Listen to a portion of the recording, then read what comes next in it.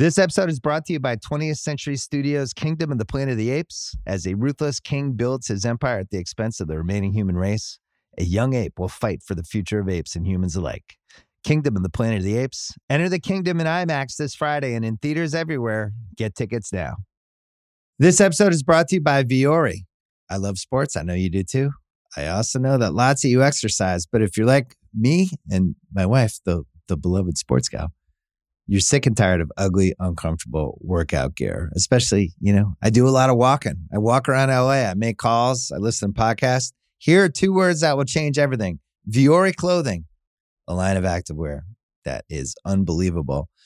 The best thing about Vuori is you can lounge around in it. You can work out in it. You can go outside. You can go shopping down in your local wherever. And you never feel like you're either underdressed or overdressed. You're just comfortable. You can wear it when you're training, traveling, lounging around the house. Go get yourself some of the most comfortable and versatile clothing on the planet. Here's the deal. Our listeners get 20% off their first purchase at vuori.com/Simmons.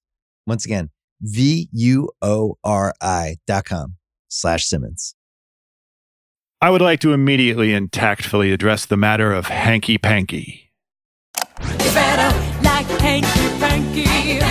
Nothing like a good spanky. Don't take out your handkerchiefs. I don't want it. Our topic today is Madonna, and specifically how Madonna fared in the 90s, and thus it behooves us to recall that brief, perplexing moment in the year 1990 when one could, frequently, on the radio, hear Madonna singing a song called Hanky Panky, committing, I think you'd agree, to a song called Hanky Panky. They played this on the radio. It was a top 10 single. True story. Yeah, so in 1990, Warren Beatty's Dick Tracy movie finally comes out. For young people, Warren Beatty, iconic movie star, new Hollywood heartthrob, sexy grumpus, Bonnie and Clyde, Shampoo, Reds, Ishtar, Bulworth, Town and Country, the guy who fucked up the Oscars a couple years back, the Moonlight, La La Land, Screw Up guy, that guy. He directs and produces and stars in the titular role of Dick Tracy. For young people, Dick Tracy, valiant, square-jawed hero of a hard-boiled newspaper comic strip, been around since 1931, about an Elliot Ness-type detective battling Al Capone-type gangsters who all look like Simpsons characters and have names like Flat Top and Prune Face. McDonald's did a scratch-off game tie-in for the Dick Tracy movie. Second best McDonald's contest of all time. After Monopoly, of course. Do I recommend Warren Beatty's Dick Tracy movie? Yeah! You got Al Pacino as the bad guy, as Big Boy Caprice. Big Boy was worth $100,000 at McDonald's. You got Glenn Headley. You got Dustin Hoffman playing a character named Mumbles. You got Charles Durning. You got Kathy Bates and Catherine O'Hara in there somewhere. Bright primary colors, little if any CGI, Tommy guns and shit. You could do worse. So could Warren Beatty. And so, too, could Madonna, who also stars as a luscious nightclub singer of ill repute named Breathless Mahoney. Mandy Patinkin plays her piano player, 88 keys. He's in love with her. She's in love with Dick Tracy. And she has, as you might imagine, awfully specific sexual desires for a PG-rated Disney movie. Even when I'm being good to you, I don't want you to thank me. You can just spank me. I think Howard Stern used to play that clip out of nowhere on his show. I found that quite amusing when I was 12. And also now, in 1990, Madonna is a crazy, huge pop star. She puts out 2 records in 1990. One is her first greatest hits album, The Immaculate Collection. 15 monster hits plus 2 new songs, one of which is Justify My Love, an extremely justifiable greatest hits album, even though Madonna's self-titled debut had come out only 7 years earlier in 83. She is unstoppable. She is untamable. She is nearly without precedent. 3 number 1 albums already, 7 number 1 singles already, a marriage and divorce to Sean Penn already. Quick highlight reel. Her best album at this point is Like a Prayer, Her best song is Like a Prayer. Her best ballad is Crazy for You. Her second best ballad is Live to Tell. Her best video is Material Girl. Her second best video is Open Your Heart. Her best live performance is Like a Virgin at the MTV Video Music Awards, rolling around in her wedding dress. Her best fashion accessory in a huge upset is the floppy hat with the giant bow on it in the Borderline video. Her best movie is Shanghai Surprise. Just kidding. Her best controversy is Papa Don't Preach, because impressively it angered both conservatives, because she talked about unwed pregnancy, and Planned Parenthood, because the song appeared to be anti-abortion. And her best press quote is, "Crucifixes are sexy because there's a naked man on them." That's Madonna. In the year 1990, she turned 32. The 80s are over, but nonetheless, the future's so bright, she's got to wear shades. One more time. You can just spank me. At this point, Madonna, of course, also wants to be a crazy huge movie star, and that ain't happening.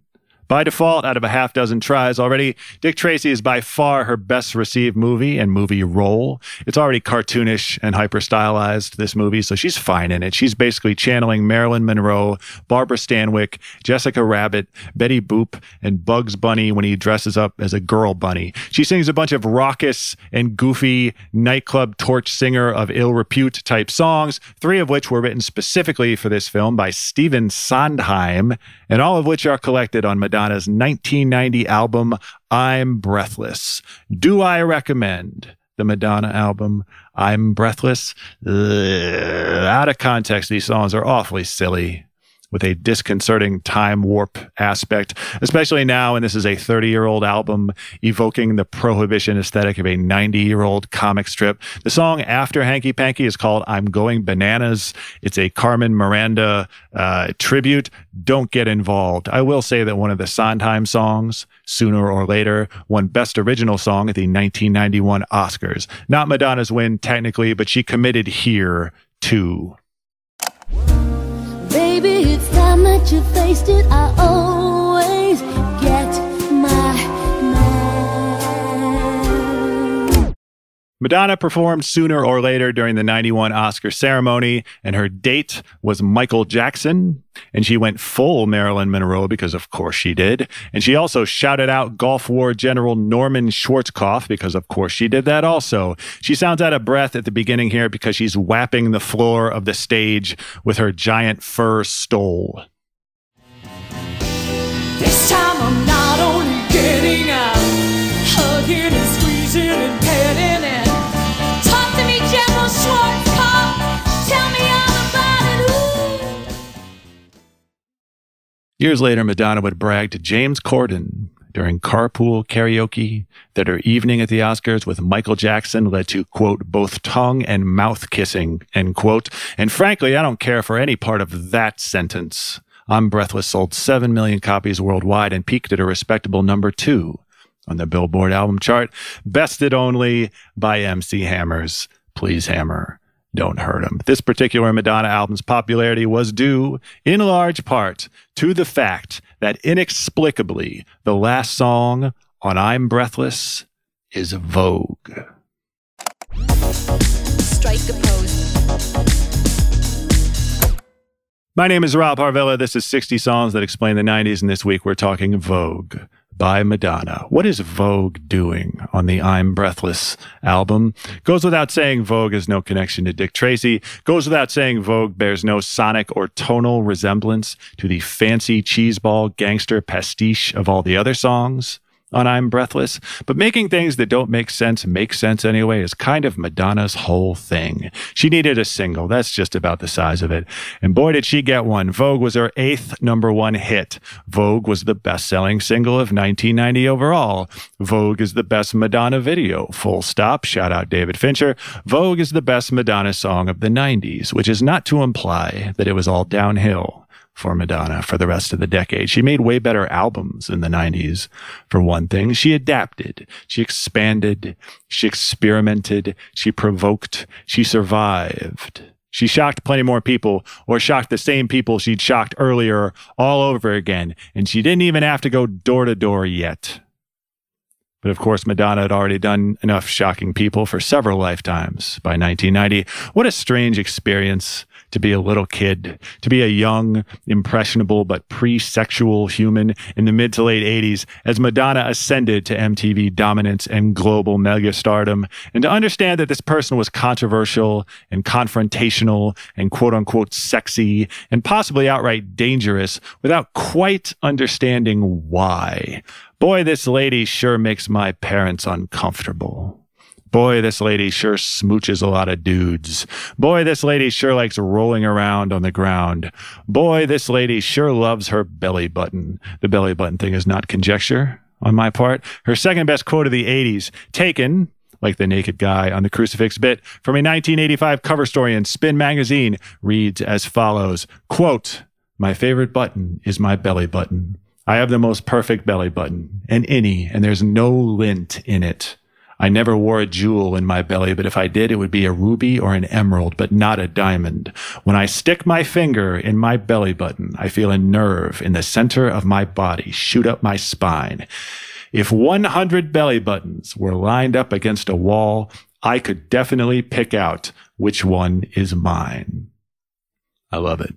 There's narcissism, and then there's boasting that you're the best at narcissism. The world revolved around this lady. So much of what happened in the world, on both a personal and socio-political level, appeared to be a direct, visceral response to the antics of this lady. First concert I ever saw in my life, the Monkees, with Weird Al Yankovic opening. This was after MTV started showing Monkees reruns in the mid-'80s. This is Dare to Be Stupid era Weird Al. It was getting late. We had to leave the show before the Monkees did I'm a Believer. I was so bummed. I remember exactly one song from this whole evening to this day, and it was Weird Al doing Like a Surgeon.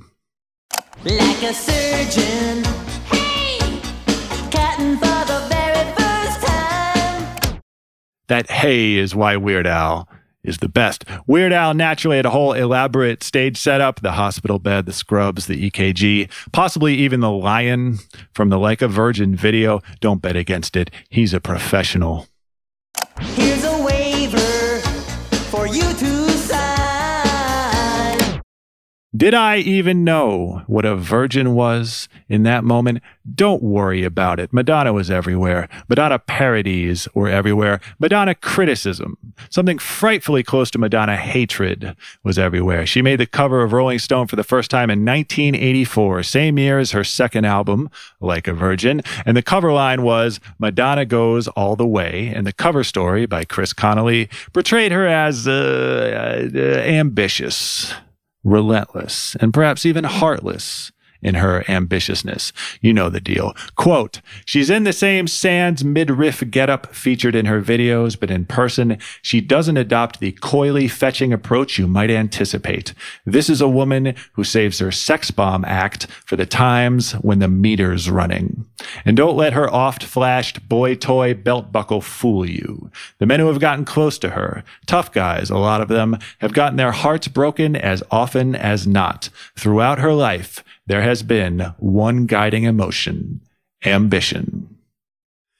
That Rolling Stone piece also got around to sketching out the Madonna origin story. Born Madonna Louise Ciccone in Bay City, Michigan. Oldest daughter in a family of 6, a daddy's girl. Her mother, also named Madonna Louise, died of cancer when the younger Madonna was just 6 years old. Young Madonna's father remarried. There were father issues, stepmother issues, broad family issues, school issues, Catholicism issues. Young Madonna gets a dance scholarship to the University of Michigan, but bounces after 5 semesters and heads off to New York City. She takes a bunch of dance classes, writes a bunch of songs, and meets a bunch of guys, maybe not in that order. Those guys, some of whom will become romantic interests and or musical collaborators, some of whom will remain in Madonna's artistic orbit for years, some of whom will not, none of whom, of course, will appear on the cover of the first Madonna record in 1983, her self-titled debut. Could Madonna sing? Yeah. Was Madonna primarily a singer? Was she clearly about to be super famous because of how well she sang? Maybe Madonna gets super famous without MTV. Maybe not. Either way, if I can use the popular cultural construction of Mount Rushmore, Madonna is on the Mount Rushmore of MTV-born 80s pop stars, along with Michael Jackson, Prince, and Bruce Springsteen, maybe. Springsteen's Glory Days video is formative for me. The Glory Days video taught me what nostalgia was. Actually, in the Rolling Stone cover story, Madonna is asked, I hope tactfully, how she managed to project, quote, seething sexuality, end quote, more effectively than most 80s pop stars. And she said, I think that has to do with them not being in touch with that aspect of their personality. They say, well, I have to do a video now and a pop star has to come on sexually. So how do I do that? Instead of being in touch with that part of themselves to begin with, I've been in touch with that aspect of my personality since I was 5. Don't worry about it. What I knew when I was 5 and transfixed by the lady with the floppy hat with a giant bow on it in the Borderline video was that there was something winsome, something workmanlike, something profoundly human about the way this lady sang the word way.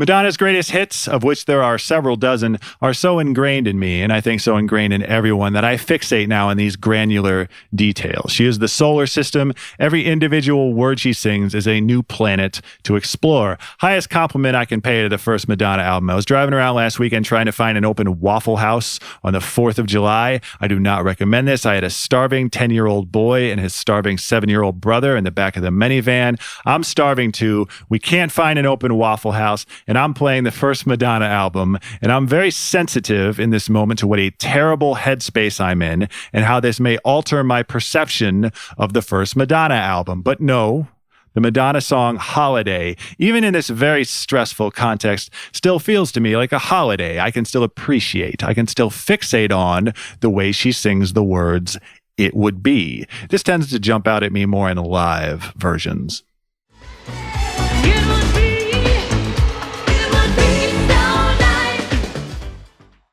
Super tiny, but to me, very striking vocal hitches like this as I get older and a little more analytical about it. I'd wonder, is that an accent thing? Is that Michigan? Is that transplanted New Yorker? Is that Nerly Sterling of her fake English accent? But no, I think it's just effort. It's just incomprehensibly hard work. When you listen to early Madonna, imagine her singing while bench pressing 225 pounds. That's 2 45-pound weights on each side, plus the bar. 3 sets of 25 reps. She's got no spotter. No one else in the gym. It's a sexy gym, if you need it to be. Was Equinox around at this time? You're in charge of the details. The point is that Madonna was never the best singer or the best dancer. Madonna quite famously would later say explicitly that she wasn't the best singer or the best dancer. She just worked harder. She worked smarter. She knew how to get attention. And more importantly, she knew how to keep it. Fast forward 5 years or so and she's a megastar. Millions of records sold, millions of gallons of ink deployed to both celebrate and disparage her, millions of cringeworthy controversies. And here we have Madonna, triumphant on Like a Prayer, delivering what for my money is the most thrilling 20 seconds or so in the 80s pop canon.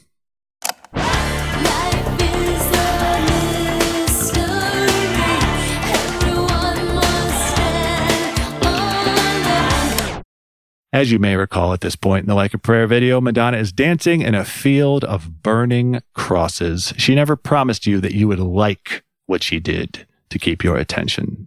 But listen to this shit, man.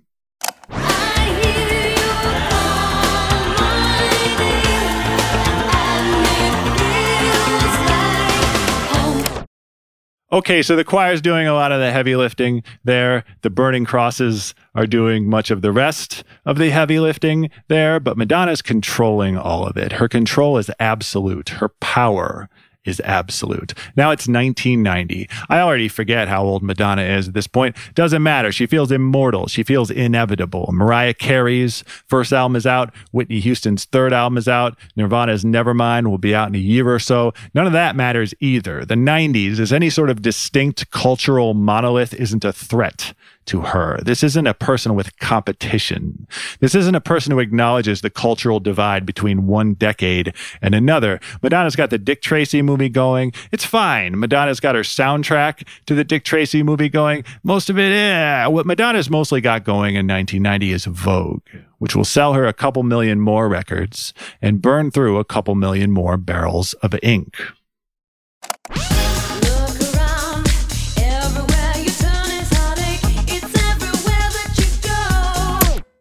As you may recall at this point in the Vogue video, Madonna is singing while wearing a see-through top, blouse. I'm just going to call it a blouse. I'm out of my element. Keeping your attention though, ain't she?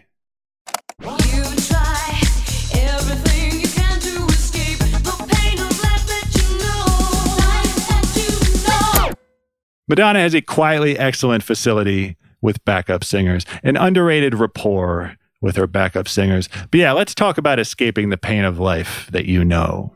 Madonna co-wrote and co-produced Vogue with Shep Pettibone, the DJ and songwriter and producer who'd already done a ton of Madonna remixes. He did the single mix of Like a Prayer. He co-produced Causing a Commotion, a couple big remixes of Express Yourself, etc. He and Madonna had a rapport too. So now the rest of the I'm Breathless album is mostly in the can, but Madonna and Shep are working on a song together. And he works up the initial track. It's a disco-y house sort of deal. And she starts writing lyrics. And he further molds the track around those lyrics. And she asks him if it's cool if she calls the song Vogue. And much later, Shep will point out that in this moment, voguing, at least in underground dance culture, is almost over. The moment has almost passed. But Madonna's into it, so fine. They have a $5,000 budget, which is a shoestring budget, especially for a song this lush. And Madonna records her vocals in the basement studio of somebody's apartment on 56th Street in Manhattan. And Madonna's label flips out when they hear it, and they want to get Vogue out fast. And the fastest and most prominent way to do that is to slap it on the end of this Dick Tracy soundtrack situation. All of that is fine. What is vexing to people already familiar with voguing culture is the reality that for most people, Vogue, the song, will be the first time those people have ever heard of voguing, the dance style, voguing the lifestyle, really.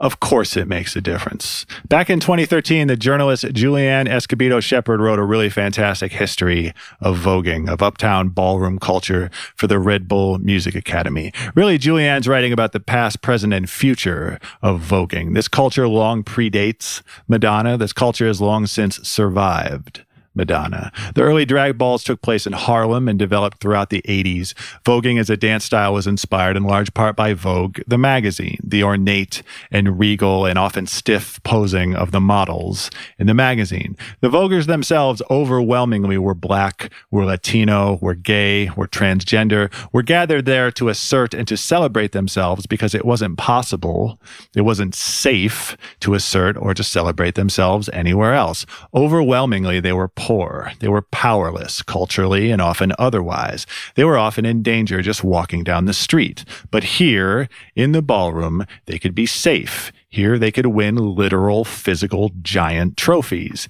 Here, they could be stars. If the music's pumping, it will give you new life. You're a superstar. Yes, that's what you are, you know it.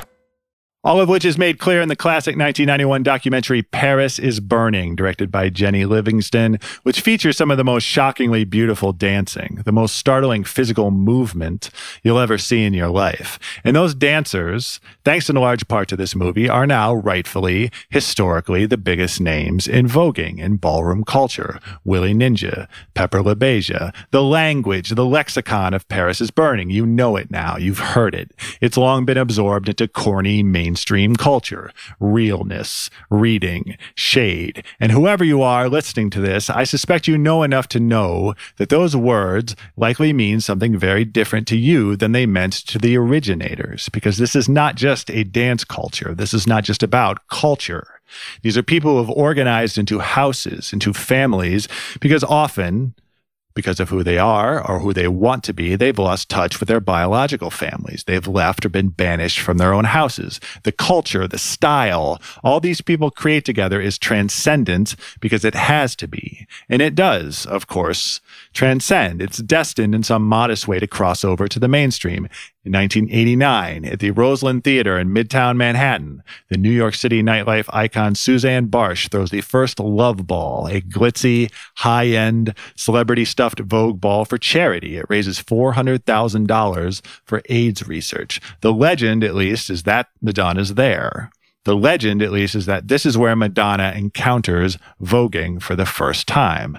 The rest is history. The question is, whose history? Come on, Vogue. Let your body groove to the music. Hey, hey, hey. Rewatching Paris is Burning now, it's challenging in places to not think about Madonna, to not get a little uncomfortable with the juxtaposition of Madonna and these people on screen. One of this movie's main characters is Venus Extravaganza, a transgender performer who talks about how she started dressing as a woman when she was 13, 14 years old, and soon thereafter, she ran away from her biological family so she wouldn't embarrass them. She says, "I guess that's why I want my sex change, to make myself complete." She talks about hustling in New York to make her money, the slurs, the physical threats. She talks about wanting to be a model, about wanting to be a complete woman. Later in the movie, there's a beautiful shot of Venus at the edge of a New York City pier at sunset, and she's leaning on a railing next to a giant 80s boombox. Somebody lights her cigarette, and that's when someone else in the film starts talking about finding out that Venus was murdered and having to tell Venus's biological family that Venus was murdered. This, to me, is the most striking thing Venus says in Paris is Burning. I would like to be a spoiled with rich white girl. They get what they want whenever they want it, and they don't have to really struggle with finances and nice things and nice clothes, and they don't have to have that as a problem. Not to say that Venus is describing Madonna there, but what she's describing sounds an awful lot like Material Girl, like Madonna's character, her persona, her perspective in Material Girl. Now Madonna's video for Vogue co-stars her dancers, among them Luis Camacho and Jose Gutierrez from the House of Extravaganza. Madonna never pretended that she invented voguing, or that she single-handedly popularized voguing, or that she was the best at voguing. Her dancers, really, are arguably the true stars of the Vogue video, and arguably the true stars of the Blonde Ambition World Tour she launched in 1990. And arguably the true stars of Truth or Dare, the documentary about that tour that hit theaters, yes, theaters, in 1991. But of course Vogue antagonized people, and in particular antagonize people close to ballroom culture.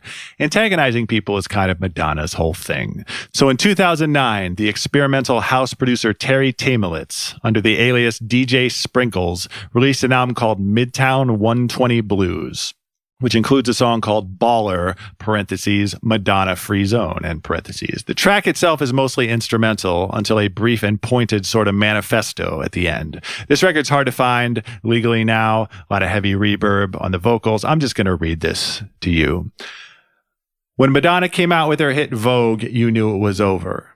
She'd taken a very specifically queer, transgender, Latino, and African-American phenomenon and totally erased that context with lyrics about how it makes no difference if you're black or white, if you're a boy or a girl. Madonna was taking in tons of money, while the queen who actually taught her how to Vogue was sitting at a table in front of me, broke. So if anyone requested Vogue or any other Madonna track, I just told them, no, this is a Madonna-free zone. And as long as I'm DJing, you will not be allowed to Vogue to the decontextualized, reified, corporatized, liberalized, neutralized, asexualized, regenderized pop reflection of this dance floor's reality. Madonna, meanwhile, kept on surviving, because surviving is kind of Madonna's whole thing. In 2016, she said, "People say I'm controversial, but I think the most controversial thing I have ever done is to stick around." This episode is brought to you by Viore. I love sports. I know you do too.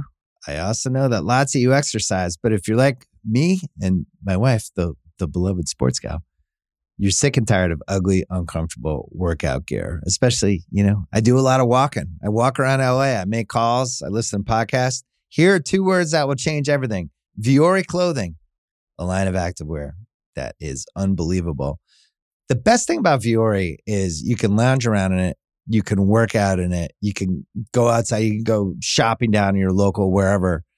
And you never feel like you're either underdressed or overdressed. You're just comfortable. You can wear it when you're training, traveling, lounging around the house. Go get yourself some of the most comfortable and versatile clothing on the planet. Here's the deal. Our listeners get 20% off their first purchase at vuori.com/Simmons. Once again, vuori.com/Simmons. This episode is brought to you by Anytime Fitness. We're not all professional athletes, but we all have health goals. That's why Anytime Fitness gives you access to personalized plans and support from a coach. Plus, you can track your training, nutrition, and recovery progress with the Anytime Fitness app, just like the pros. With 24/7 access to more than 5,000 gyms worldwide, get more from your gym membership. Visit anytimefitness.com to try it for free today. Terms, conditions, restrictions all apply. See website for details. This episode is brought to you by Cars.com. When you add your car to your garage on Cars.com, you'll unlock access to real-time insights into how much your car is worth. Plus, view its historical and projected value to decide when to sell. So when the time is right, you can secure an instant offer from a local dealership or sell it yourself on Cars.com. Start tracking your car's value with your garage on Cars.com. She kept trying, of course, but she never did become a big movie star, though. Midway through Vogue, she offers a sort of syllabus to us clueless 90s kids as to the classic Hollywood glamour to which she aspired. Greta Garbo and Monroe, Dietrich and DiMaggio, Marlon Brando, Jimmy Dean, on the cover of a magazine. The irony being, is this irony? Either way, I would argue that she never got more glamorous. Madonna never looked better on a screen than she did in the video for Vogue. Or more broadly, she peaked as an actress in her music video collaborations with David Fincher. There's Express Yourself, that's the Metropolis homage. There's Oh Father, that's the one with the shot of Madonna's mother lying in the casket with her lips sewed shut. And there's Bad Girl, that's the one with Christopher Walken in a tree. Open question whether Madonna is listing all of these famous, beautiful, graceful people in Vogue because she wants you to emulate them, or she just wants you to compare her to them. Either way, talking about them, rapping about them, maybe, is as close as she got to joining them. Grace Kelly, Harlow Jean, picture of a beauty queen. Jean Kelly, Fred Astaire, Ginger Rogers, dance on air. Quick 90s Madonna highlight reel. Her best album is Ray of Light. Her second best song is The Power of Goodbye. Her best ballad is Rain. Her second best ballad is This Used to Be My Playground. Her best movie is A League of Their Own, with apologies to Evita. If you're into Evita, Madonna singing You Must Love Me, I get the appeal. Trust me. Her best video that made my parents uncomfortable is Justify My Love. Her best song-length, corny oral sex joke is Where Life Begins. Her best book is, it's The Sex Book. Her best romantic relationship was with Dennis Rodman. Her Bjorkist line reading is on the song Bedtime Story, which Bjork co-wrote. And frankly, nothing in the whole entire world could be clearer than the fact that Bjork is responsible for this. Words are useless, especially sentences. The pure uncut Bjorkness of Madonna singing this still freaks me out every single time I hear it. The video freaks me out, too. They don't stand for anything. How could they explain how I feel?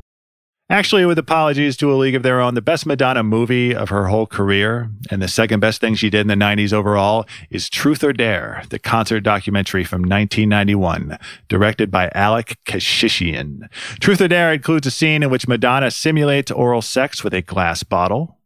Truth or Dare features Kevin Costner referring to Madonna's concert as neat. Truth or Dare includes a scene in which Madonna rolls around on her mother's grave while her brother looks on awkwardly from the trees. Truth or Dare luxuriates in much super awkward interaction with Madonna's crew of backup dancers. Truth or Dare addresses such topics as gay pride and the AIDS crisis and sexual assault and Antonio Banderas' marriage. Are all of these topics handled tactfully? I will say this. The best scene in Truth or Dare co-stars our old pal, Warren Beatty. So halfway through her giant world tour, Madonna loses her voice. So she goes to the doctor, and the documentary crew goes with her. We get close-ups of the doctor, getting close-ups of Madonna's throat. And there's Warren Beatty, sexy grumpus, grumping it up in the corner. Did I mention he and Madonna are romantically involved? At this point, they are, I guess. No offense to Warren, but he's no Dennis Rodman. Anyway, Warren's got some takes. This is crazy. Nobody talks about this on film? Talks about what? The insanity of doing this all on a documentary. Well, this is a serious matter, your throat, yes? Why should I stop here? They argue some more. Madonna's doctor asks her if she wants to discuss her throat in private. Warren finds that question very amusing. Do you want to talk at all off camera? You have nothing to say. She doesn't want to live off camera, much less talk. I think that's what it is. There's nothing to say off camera. Why would you say something if it's off camera? And tomorrow, you're going to be What point is there of existing? What is born in this moment is not the pop star documentary. Truth or Dare is mostly in black and white, the better to remind you of Bob Dylan's Don't Look Back. What is born in this moment is not quite reality TV. Plenty of earlier examples. No, what is born in this moment is performative hatred of reality TV. Performative hatred of reality as a pop star experiences it, and yes, relentlessly publicly documents it. As with everything Madonna has ever done, or will ever do, this argument comes down to narrative and ownership and control. We have been told from the beginning that Madonna is obsessed with control, to the detriment, to, sooner or later, the exclusion of everyone around her. About that, I don't know how to deal on this show, in this venue, with Britney Spears. I cannot locate the ideal, tactful, tonal center of an episode of this show about Britney Spears. Here in July 2021, the legal battle over her conservatorship has taken multiple profoundly ugly and dark turns, and it is clear that Britney, one of the biggest pop stars of her generation, has had no control over her career, or for that matter, over her life, for well over a decade. While I've been thinking about this just today, here comes Madonna on Instagram stories wearing a Britney t-shirt with the text, "Give this woman her life back. Slavery was abolished so long ago," etc. That's a hell of a way to put it, of course, but finding a hell of a way to put it is Madonna's whole thing. Madonna's argument is that there are worse things than being called a careerist and an opportunist and an appropriator and a ruthless control freak. That has, in fact, been Madonna's argument now for almost 40 years. Control everything, or everyone will control you.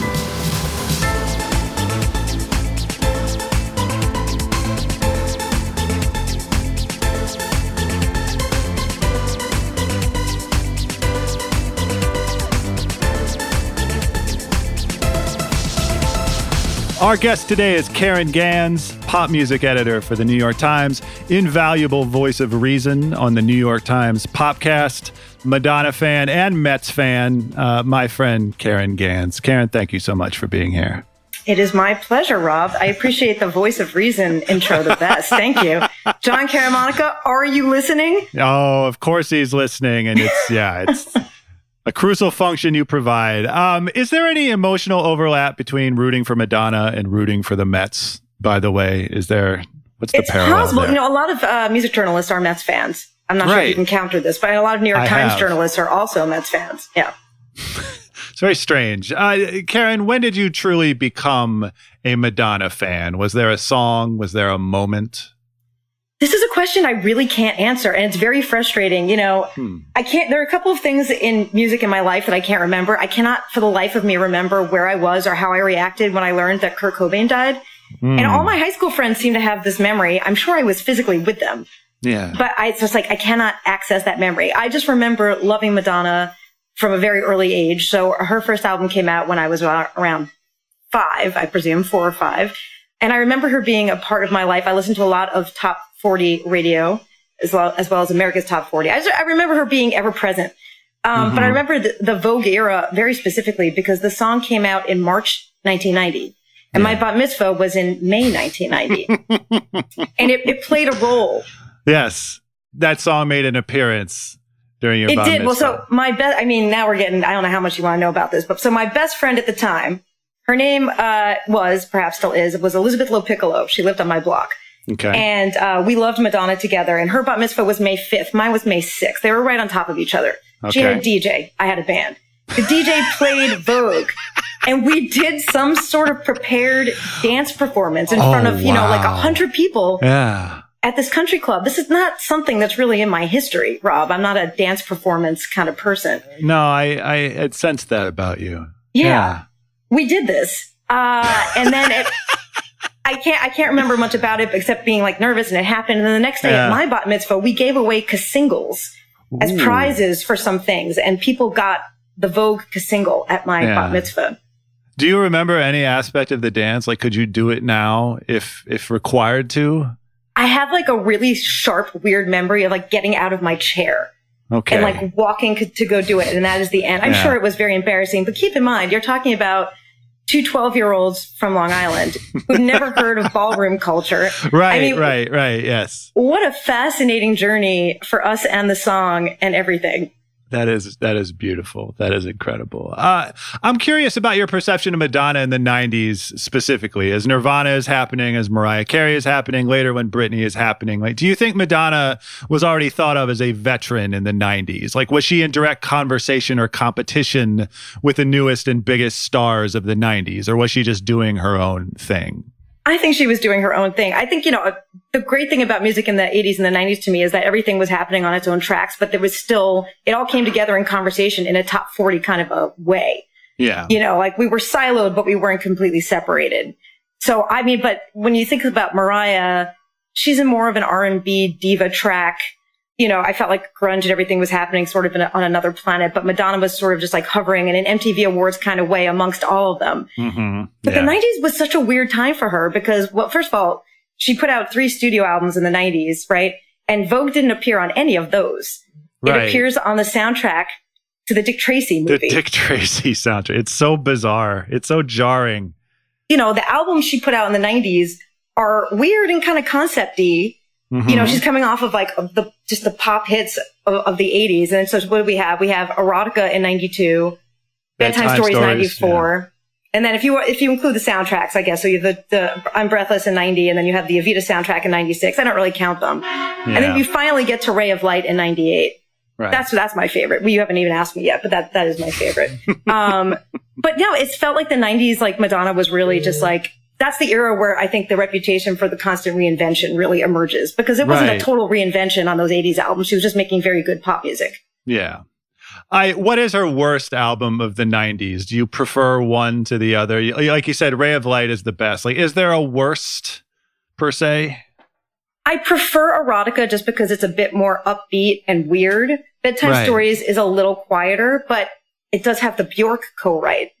The Bjork co-write is the key. She sounds so much like Bjork on that song. It really is fascinating to me. It's jarring every time I hear it. Like, I think it's Bjork for a second, which is probably the desired effect from Madonna's perspective.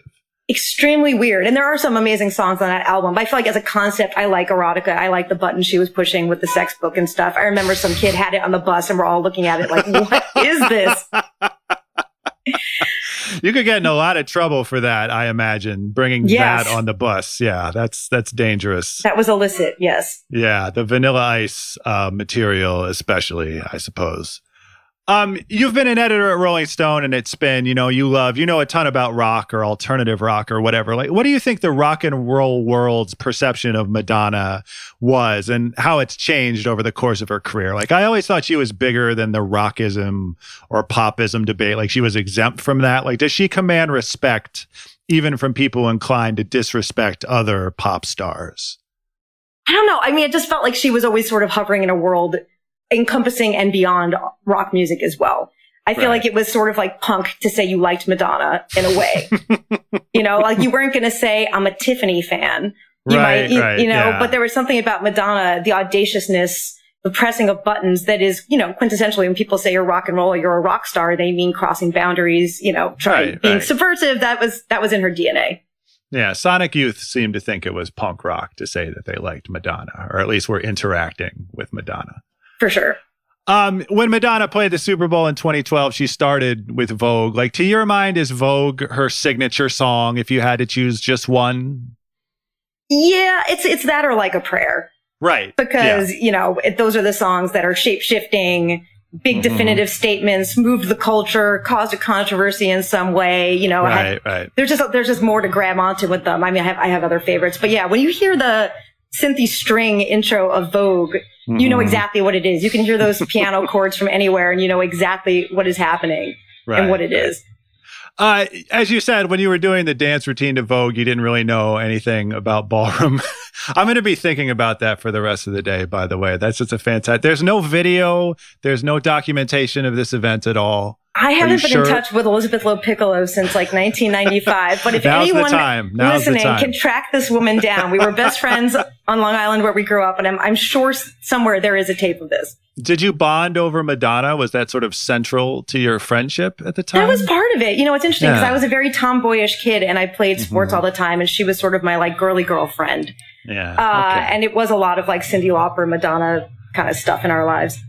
Cyndi Lauper is an interesting sort of parallel. Like, I was listening to Material Girl the other day, and it struck me as a Cyndi Lauper song. Like, when you look at like critics polls and stuff, there was a time when Madonna and Cyndi Lauper were sort of neck and neck, and then sort of they diverged, obviously, onto different paths. Like, were you big into Cyndi Lauper and She's So Unusual as well? I was, but that was a time, you know, when you felt like you had to choose between Hole and Nirvana. I felt forced to choose between Cyndi and Madonna, and I chose Madonna. And then I grew up and it was like, well, that's a ridiculous dichotomy. Who forced me to do that? Cyndi's, you know, an amazing artist in her own right and completely different. Yeah. But yeah, there was that moment where it felt like, you know, you had to choose. Yeah. Vogue, the song, obviously brought voguing to the mainstream. Like, when you started learning about ballroom culture, did the song strike you then at the time, or does it strike you now as appropriation? Like, on the Madonna scale anyway, like how respectful or tactful was she about her version of voguing versus the roots of voguing? It's an interesting question. It's super tough to judge this stuff against the standards of today. I mean, people fall on either side of this. I think that it was an homage and appreciation. I could definitely see how people could be rankled and say that it was a little bit of thievery. But I found it to be a respectful, you know, loving tribute. Yeah. And it brought something that certainly wasn't going to reach mainstream white culture at that moment in the suburbs, you know, to a place where it never would have gotten without her. In that moment, it might have gotten there now. Right. You know, I feel like with a lot of Madonna stuff, it's you can always add the appropriation conversation. But I think a lot of her early life in New York came from a genuine love of going out dancing. A lot of the stuff in her life has always come from her dancers. The House of Extravaganza, Jose and Louis introduced this to her. She's always had a passion for the culture bubbling up from young Black and Latino artists. She's also had a passion for young Black and Latino boyfriends. I think that was probably part of it. Yeah. But the idea of the song, the sort of the escape from the dance floor, that's the subject of that fuels some of her best creativity. And I think that she saw that and identified with that in ballroom and found a way to bring it to herself without it seeming not genuine. Right. Watching Truth or Dare again recently, I was struck by her relationship with her dancers and just how endearing it was sometimes, and also how kind of cringy it was when she starts talking about being a den mother and like she starts crossing lines and it gets uncomfortable. It's sort of classic Madonna in that sense, but you can tell that she's genuinely trying to connect with them, you know, even when she shouldn't, or in ways that she shouldn't necessarily. Definitely. And I don't know if you've seen Strike a Pose, which is the documentary about the dancers on that tour. But it's a wonderful document of that time, and particularly about how her life and their lives intersected with the AIDS crisis and just talking about gay culture openly. But also keep in mind the three of the dancers sued her after the documentary, saying that she had betrayed their trust with what she did with the footage, and they settled. I'm not sure where they landed on that. Right. You're someone who enjoys The Real Housewives. And so I was curious what you think about Truth or Dare's relationship with modern reality TV. Like, did Madonna inadvertently help write the Bravo playbook? I love that connection, Rob. You're singing my song here because The Real Housewives are trying, really yeah. my passion. I mean, I think she made the idea of living life on camera, uninhibitedly, something that we identify. I mean, like, I watch The Housewives. You can tell which moments are a little more scripted and which are a little more original. And I think that after time, people do get used to living their lives on camera. But she certainly pioneered it. I mean, all these other music documentaries that came after it, they are, to me, pale homages. I was going to ask, you're constantly talking on Popcast, it's Taylor or it's Demi or it's Ariana or whatever. Like, has anybody come close to their own version of Truth or Dare? Not yet. Not in the film world. I mean, all those other docs that you mentioned, they've been very interesting in their own way, but I don't know that they've hit with the exact same power. The Demi one is a little bit different because she's revealing things about her death-defying drug overdose. When I watched that, my jaw was on the floor, and I was like, oh my God. Yeah. And I am a big fan of Katy Perry's Part of Me. Me too. Me too. That's maybe the one that's closest for me. Like, I talk all the time about the moment when she's smiling and she's going up the hydraulic lift. And like, that's a moment where I don't know if it's real. I don't know if it's contrived, as you say, like, it's hard to tell, but that's like the closest I think anybody's gotten. It's like a really genuinely striking sort of Truth or Dare type pop star. I literally, I feel something when you're just like, even thinking about the moment, thinking about the change in expression on her face where it's like, oh my God. To be a pop star on this level, you are part human, part machine. Right. And you're turning on the machine part and lifting up the hydraulic lift and going to entertain all these people. It's fascinating. Yeah. Just broadly, is there any pop star since Madonna that has approached for you the greatness or the grandeur of Madonna? Like, is anybody even close overall? I mean, it's really hard to compare because she's had a 4-decade stretch. And she's been able to write the entire story herself. It's very hard to talk about a rock band without thinking about the Beatles because they did it all first.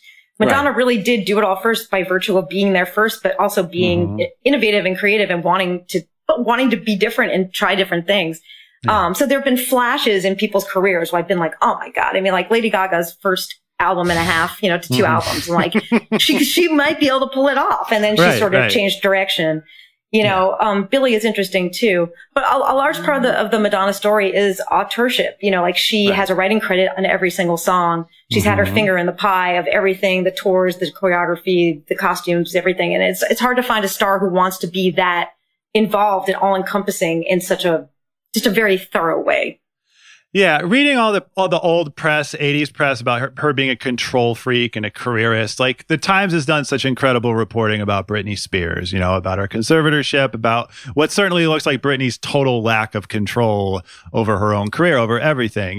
Madonna for decades was tarred as this ruthless, heartless, careerist control freak. Like, does the Britney Spears situation prove that a pop star of that size, has to fight that hard just to stay in control of her own life? I think that the fight aspect of it is accurate. Yeah. Britney as a performer was a very different kind of artist than Madonna. So on that level, it's different to me because, I think she was happy to make music, but she was certainly involved with the choosing of the songs and stuff, but she wasn't really a writing powerhouse. Right. But in terms of not having control, having to fight, misogyny, definitely inherent in all of this. That rings true. Yeah. I really enjoy when you tweet about how you wish Madonna would stop tweeting, which you do quite frequently. Is it a fundamental part of loving Madonna just being constantly exasperated by Madonna, especially now? It's a new development. I was talking about this with some Madonna-loving friends the other day. I spent a long time just, uninhibitedly loving everything that Madonna did.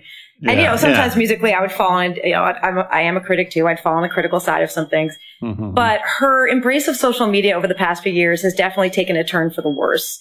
And she travels with a very robust social media team. They're making, produced Instagram videos for her all the time. And I feel like she's missing the point of Instagram, which is you do want to see behind the curtain. Her, yes. You want some spontaneity. You don't want it to be so fully rehearsed. And that's part of the control freaky thing, right? It's hard for her to let it go.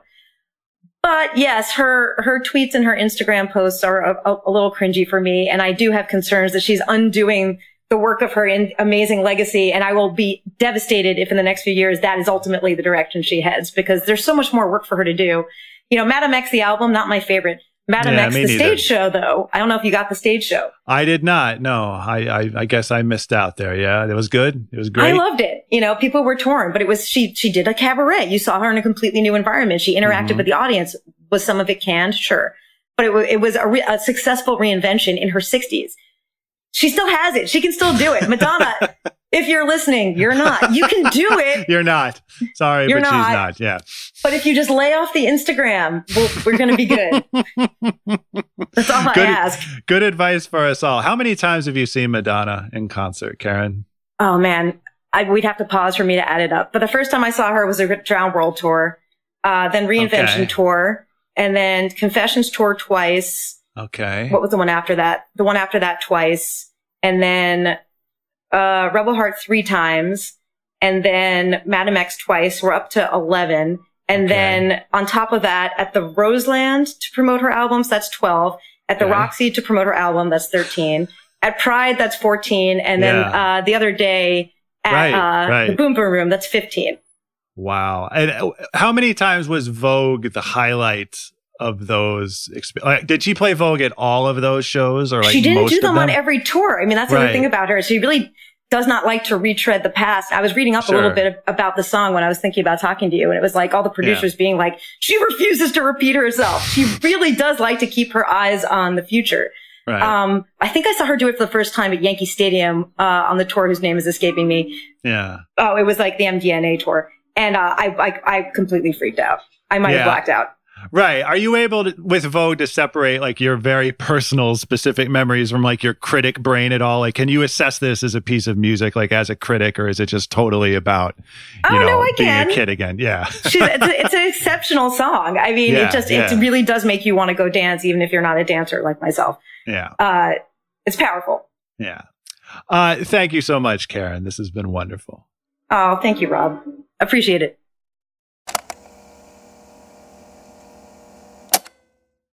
Thanks very much to our guest this week, Karen Gans. Thanks as always to our producers, Justin Sales and Isaac Lee. And thanks very much to you for listening. And now, without further ado, here's Madonna with Vogue. We'll see you next week. This episode is brought to you by State Farm. You might say all kinds of stuff when things go wrong, but these are the words you really need to remember. Like a good neighbor, State Farm is there. They've got options to fit your unique insurance needs, meaning you can talk to your agent to choose the coverage you need, have coverage options to protect the things you value most, file a claim right on the State Farm mobile app, and even reach a real person when you need to talk to someone. Like a good neighbor, State Farm is there.